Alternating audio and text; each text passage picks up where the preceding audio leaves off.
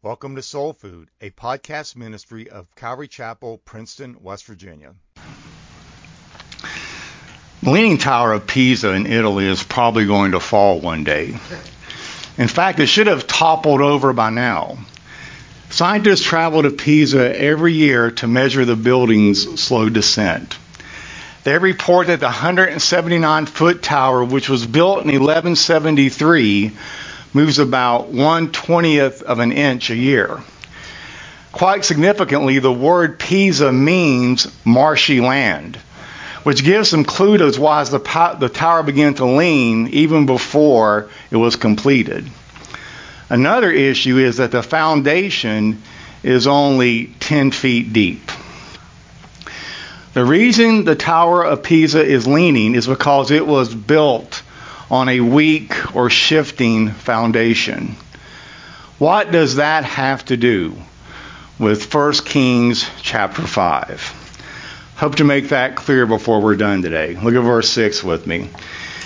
Now then, issue orders that they may cut cedars from Lebanon for me, and my servants will be your servants. And I will give you wages for your servants in accordance with all that you say. For you yourself know that there is no one among us who knows how to cut timber like the Sidonians. When Hiram heard the words of Solomon, he greatly rejoiced, and he said, Blessed be the Lord today, who has given to David a wise son over this great people. So Hiram sent word to Solomon, saying, I've heard the message which you sent me. I will do everything you wish concerning the cedar and juniper timber. My servants will bring the timbers down from Lebanon to the sea, and I will have them made into rafts to go by sea to the place where you direct me. And I will have them broken up there, and you will carry them away. Then you shall do what I wish by giving food to my household. So Hiram gave Solomon all that he wished of the cedar and juniper timber. The time was right to build the temple. Historical events were never so favorable to such an undertaking before, nor would they be in the future. Not only was Israel able to subdue their traditional enemies and make peace with Egypt, but David and Solomon had made an alliance with Tyre, a nation that could provide the plans and the material for this temple. Solomon was wise enough to seize the opportunity for an unprecedented building program. In his 4th year on the throne, it says, Solomon went forth to build a temple for the Lord. These chapters describe his careful preparation for this project, as well as the meticulous and extravagant way in which the construction was to be carried out. As you can see from verse 6, Solomon wasn't above flattery to get what he wanted. Not that he needed to. Offering to pay someone whatever wages they ask for pretty much guarantees you're going to be doing business together. And so upon receiving that message, a practically giddy Hiram said, Praise the Lord for giving David a wise son to be king over the great nation of Israel. Well, eventually the smoozing stopped and the two men would get down to business. They signed a formal peace treaty and then put their people to work. Before long, cedar and cypress timber was rolling into Israel, and wheat and olive oil was rolling into Tyre. Later, Hiram would also become Solomon's source for gold. It's important to note that this happy arrangement was in fact for the entire 20 years it took Solomon to complete both his palace and his own personal house. And really, 20 years is a long time to be friends. You'd think if people had been good friends for 20 years, they'd be way past having to worry about the petty grievances that put so many friendships on the rocks. But when you're being slowly seduced, as Solomon was, you start to act and think differently. Hence this odd entry into the narrative that we are going to see in chapter 9. It reads, It took Solomon 20 years to build the Lord's temple in his own royal palace. At the end of that time, he gave 20 towns in the land of Galilee to King Hiram of Tyre. Hiram had previously provided all the cedar and cypress timber and gold that Solomon had requested. But when Hiram came from Tyre to see the town Solomon had given him, he was not at all pleased with them. "What kind of towns are these, my brother?" he asked. So Hiram called the place Kabul, which means worthless, as it is still known today.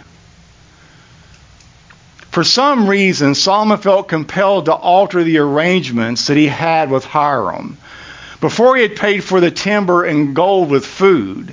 Now suddenly he is paying with real estate, which seems to have been fine with Hiram until he saw the 20 towns that Solomon had given him.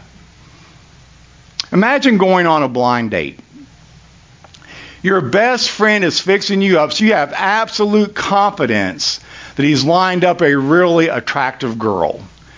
You're so anxious to meet her that you can barely contain yourself. But when you get to her house, out steps the homeliest looking girl you have ever seen in your life. Not only that, you can smell her from the car. And even if you couldn't smell her, all the flies buzzing around her was a sure giveaway. That's exactly how Hiram felt when he saw the real estate that Solomon was giving him. The towns were so undesirable that Hiram dubbed the entire area worthless, which apparently wasn't an exaggeration because the name stuck. But it's Hiram's question to Solomon that I want you to notice. He said, "What kind of towns are these, my brother?" The two words that best describe the emotion behind that question are disappointment and confusion. But the deeper reality is that Solomon just wasn't the same guy he'd been 20 years earlier when he first struck that deal with Hiram. At this point, the seduction of his heart has been in the process for several years, making him gradually more selfish and materialistic. Now, he was still a long way from rock bottom, which he is going to get to. But this transaction is a clear indication that he had changed, and not for the better. But at this point in our story is really Solomon's shining moment. From its Mediterranean port, Tyre was able to establish an impressive shipping fleet. And Israel had also aided Tyre's selling efforts by defeating the Philistines, which was the other regional power traditionally involved in sea trade at that time. Therefore, an Israel and Tyre alliance was a natural, mutually beneficial result of Israel's newly won prominence. Together, the two countries could create a monopoly by exploiting Israel's control of the land-based trade and Tyre's expertise in shipping. In his reply, Hiram accepted the terms and outlined the procedure.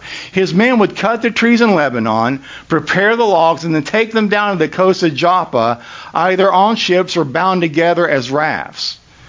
At Joppa, Solomon's men would claim the timber and transport it overland to the building site about 35 miles away as the crow flies.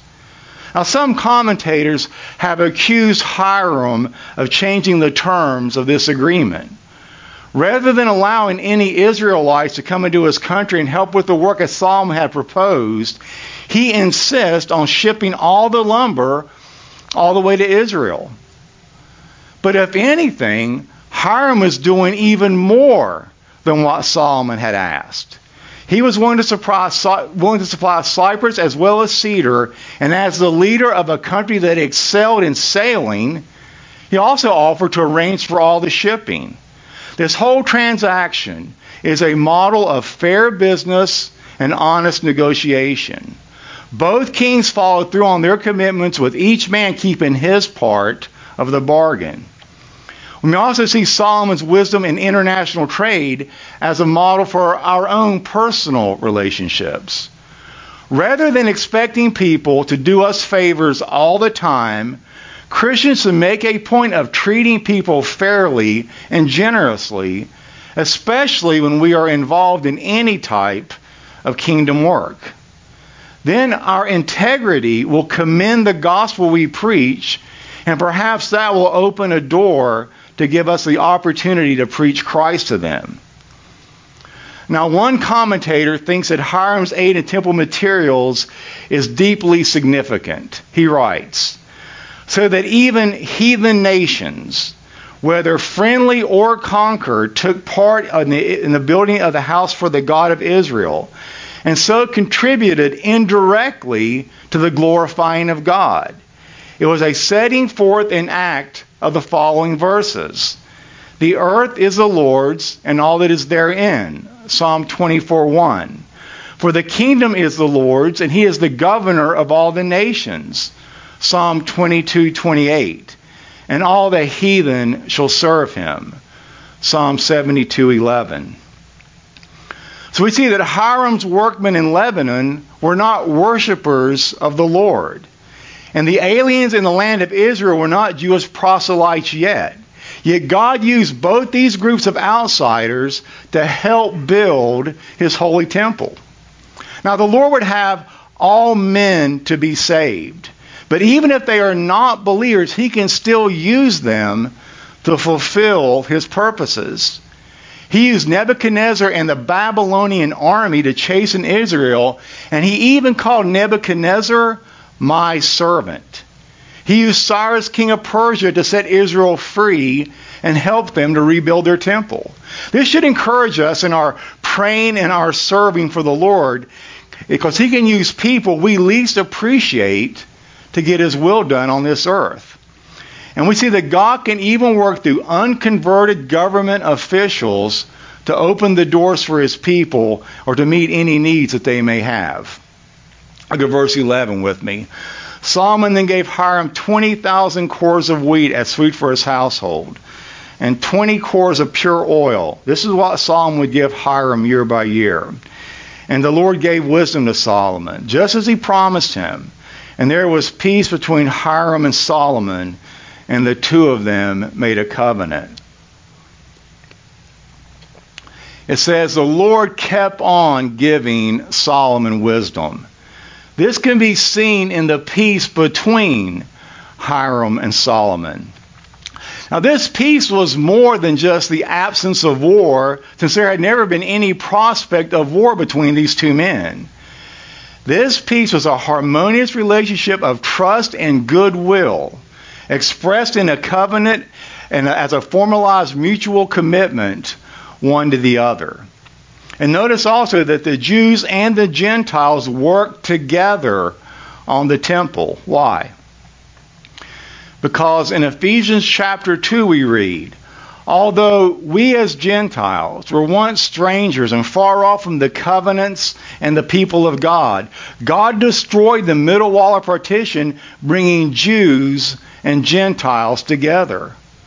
Likewise, the church today is a temple of God composed of believers in Jesus Christ, both Jews and Gentiles. It is being built up to the glory of the living God as living stones, as Jews and Gentiles are added to the temple by the Holy Spirit of God. Did you know that the King of the universe has also made a covenant with us to accomplish his will on this earth?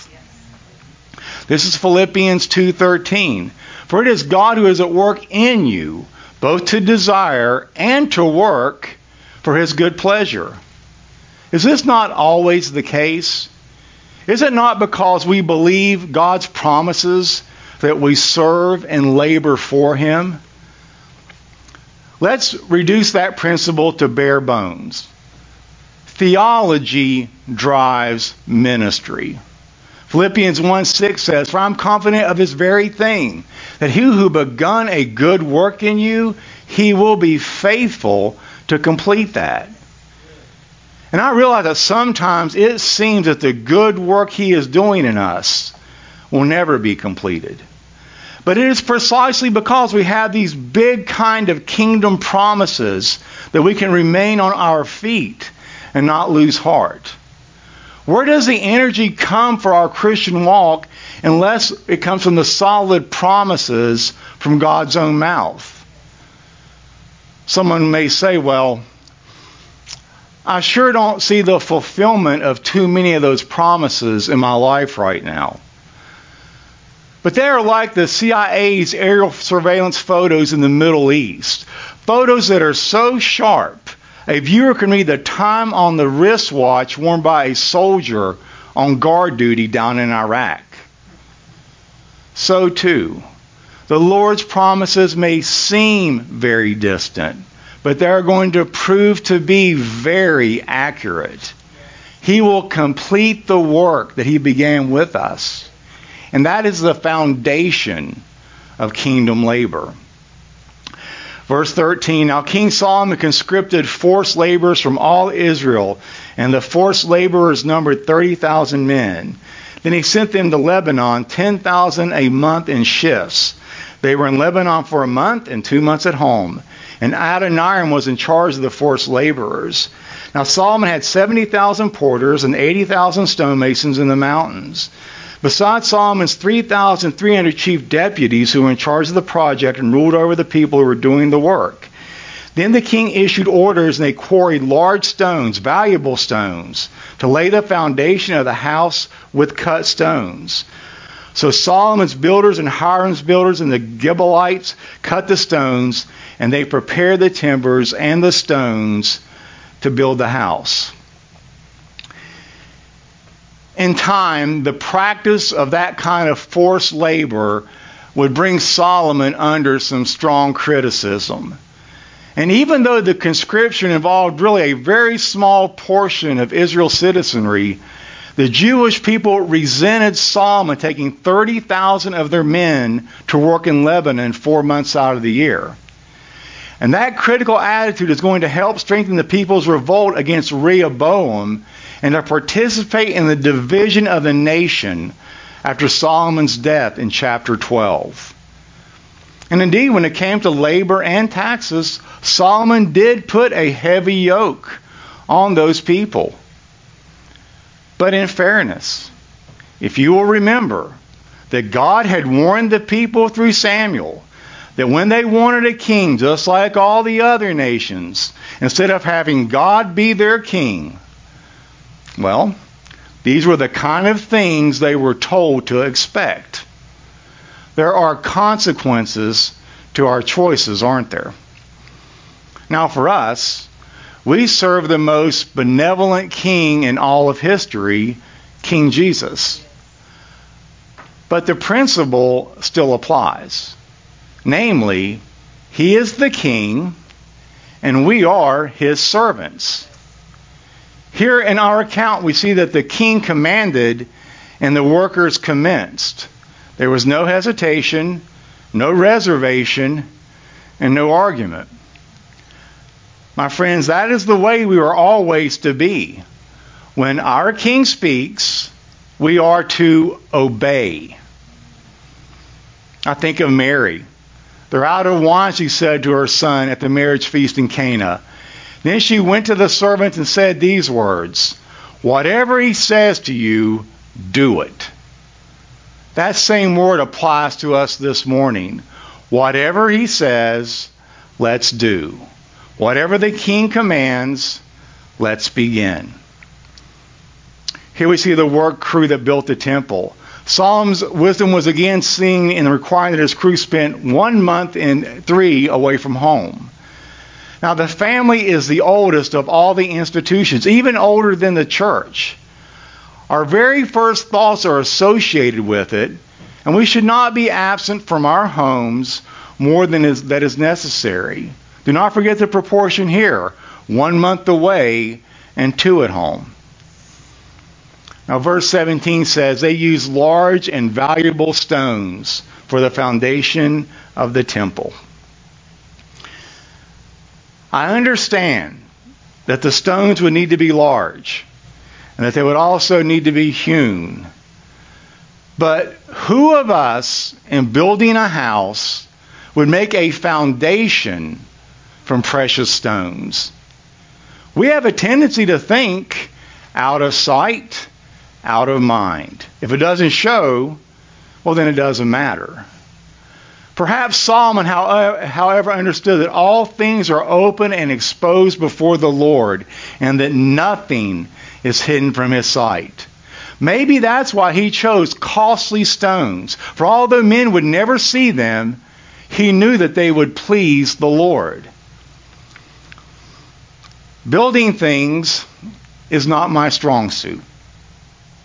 Some of you know of my carpentry incompetence.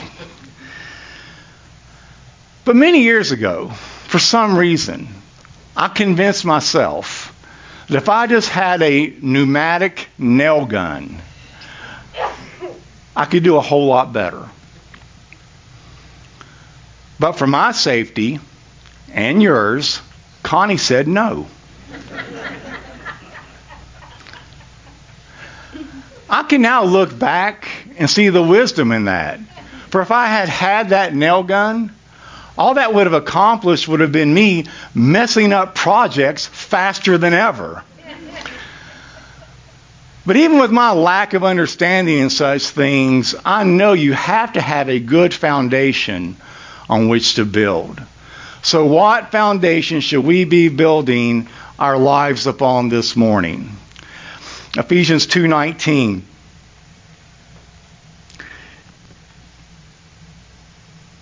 Give me 1 second here. I did it again. That's all right.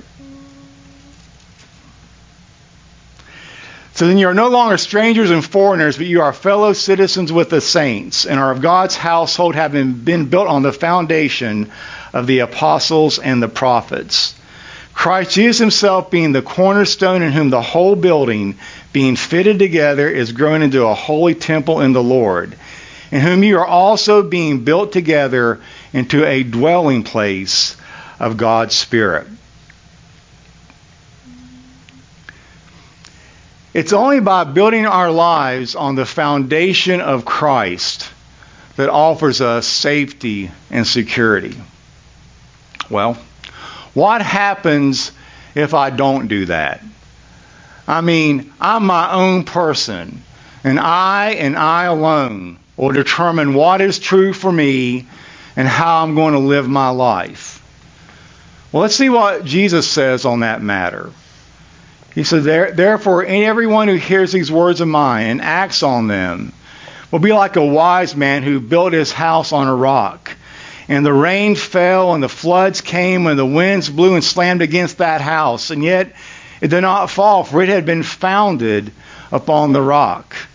And everyone who hears these words of mine and does not act on them will be like a foolish man who built his house on the sand. And the rains fell, and the floods came, and the winds blew and slammed against that house, and it fell, and its collapse was great. Here's the famous story of these two men, each building a house. It would seem that both men were equally skilled and used the exact same material, and yet one house stood while the other house collapsed. And the only difference was in the foundations. One had built up on the rock, while the other had built upon the sand. Now, the comparisons in that story are also paralleled by some contrast, some things that made these men different from each other. First of all, these two men possessed two different characters. Jesus calls the first man a wise man. He calls the second man foolish. The Greek word for foolish is where we get our English word moron. When Luke tells the story, it says that the wise man dug deep. Now, I'm sure it probably cost him a lot more to build on that rock. You can build on sand fairly cheaply, whereas to build on rock takes a lot of hard work. But to build on sand takes little time, and I'm sure it's just a whole lot more convenient. Once in a while on my mail route, one of the boxes will fall over.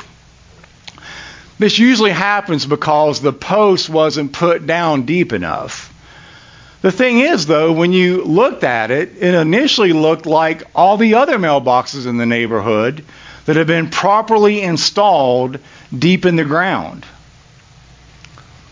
Can you just hear the wife over breakfast? Honey, do you think maybe if you would just dig a little deeper and put some cement in, our box could be put back up? That way I wouldn't have to get out of the car and lie on my side to get the mail out of the box. I want us to understand that it costs time and energy and effort and additional funds if you're going to go deep in life. Now, you can be cursory if you want and stay on top of the shifting realities. You can be quick about it on sand, but you can't go too fast on rock. Once again, I'm sure they both looked about exactly the same until the rains came. And please also note that both houses saw the exact same rain.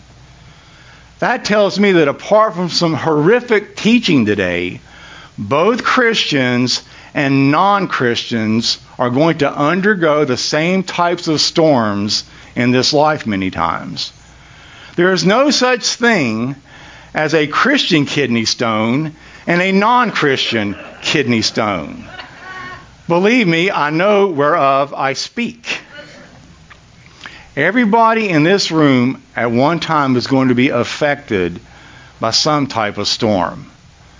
Everybody here is affected by the negative realities of life, ministry, and family. It may not be the same, but one thing is true of all of us. We are all going to get rained on sometimes. Life is not always going to be sunshine. That is why it is so critical to have our lives built on the right foundation. In May 2010, when the tropical storm Agatha had finally finished its course, a 330-foot sinkhole opened up in downtown Guatemala City. Now, like all sinkholes, this one caused the ground to collapse suddenly. But in this case, it also sucked down land, electricity poles, a 3-story factory, and sadly, even a security guard into its deadly pit. According to one report, the sinkholes in the United States are most common in Florida, Texas, Alabama, Missouri, Kentucky, Tennessee, and Pennsylvania. The ground beneath these states is rich in easily dissolved rock types. And so when enough water seeps into these formations, they collapse, creating the large crater known as a sinkhole. Land that looked stable and sturdy and strong on the surface suddenly collapses, often producing havoc for anyone who lives near the sinkhole. Unfortunately, our lives can sometimes resemble the danger hole of a sinkhole. What do I mean? When we are too busy to spend time with God, or when we refuse to deal with past hurts, habitual sins, secret addictions, or character flaws, all we are doing is setting ourselves up for a collapse. Now, the surface on our life may look stable and secure, but underneath the exterior, we're actually sitting on a fragile base. The storms of life, or even just the normal process of living, can expose our hidden vulnerabilities, causing a spiritual or relational sinkhole to open up. We are all building our lives on something this morning. And one day, barring the rapture, that last and greatest storm, known as death, is going to reveal what foundation we truly built our life upon. And the Bible tells us there is only one foundation that is safe to build your life upon. In the end, on the Sermon on the Mount, it's a series of pictures that Jesus gives, and every one of them involves a stark contrast designed to force people to choose. There's a narrow gate and a wide gate. No third gate. There's a narrow road and a broad road. No third road. There's a good tree and a bad tree. No third tree. There are true disciples and false disciples. No third category. There's a house built on the rock and a house built on the sand. No third house. There are people who do what Jesus says and people who hear but don't do it. The only time you would see the difference between these people or in their lives, homes, or ministries is how they erected them during that storm. Only the storm reveals the nature of our foundation. As long as the sun is shining and everything is going great, you won't think about what you're building upon. You may not even care what you're building upon. But the storm has a way of letting you know what kind of foundation your life is truly resting on. Notice the language. In both cases, the rain descended, the floods came, the winds blew and beat against the house. Whenever you have rain and floods and winds and houses being knocked down, that's a major storm. That teaches us that the storm season came on both of them. In some ways, I wish the Christian life was the way that some televangelists make it sound. According to them, all you have to do is come to Jesus and it's all sunshine. Just come to Jesus. He has the keys waiting to your new Cadillac. Just come to Jesus. He has the keys to your gated community. He's got the healing for your every disease. And to be honest with you this morning, you can build a great show house with that kind of preaching. It looks fabulous on the outside. But according to this text, a storm is coming. Nature was unleashed and the winds blew. And then it was the foundation that mattered the most. So as we finish up today, I want to leave you just with one thought. You have to understand something about foundations. You can't pour them while it's raining. You can pour a foundation before it rains. You can pour a foundation after it rains. But what you can't do is pour a foundation during the rain. Likewise, whatever foundation you have, you need to get solidified before the storm. So when the storm comes, you're not in a crisis. I wish I could tell you that obeying God's word means no storms, but that's a lie. Nothing could be further from the truth. What I can tell you, though, is adhering to God's word means that the storms are never going to have the last word. So this morning, if your life isn't built upon the rock of Christ, today can be that day. Or if you are a believer, I pray that today we all recommit to building every area of our lives on the solid rock of His crucifixion. Let us pray. Father, I do want every area of my life to be built upon that stone. Because I know, Lord, that it is the safest, the best way to live this life. It makes me think of that song. When darkness seems to hide His face, I rest on His unchanging grace. In every high and stormy gale, my anchor holds within the veil. On Christ, the solid rock, I stand.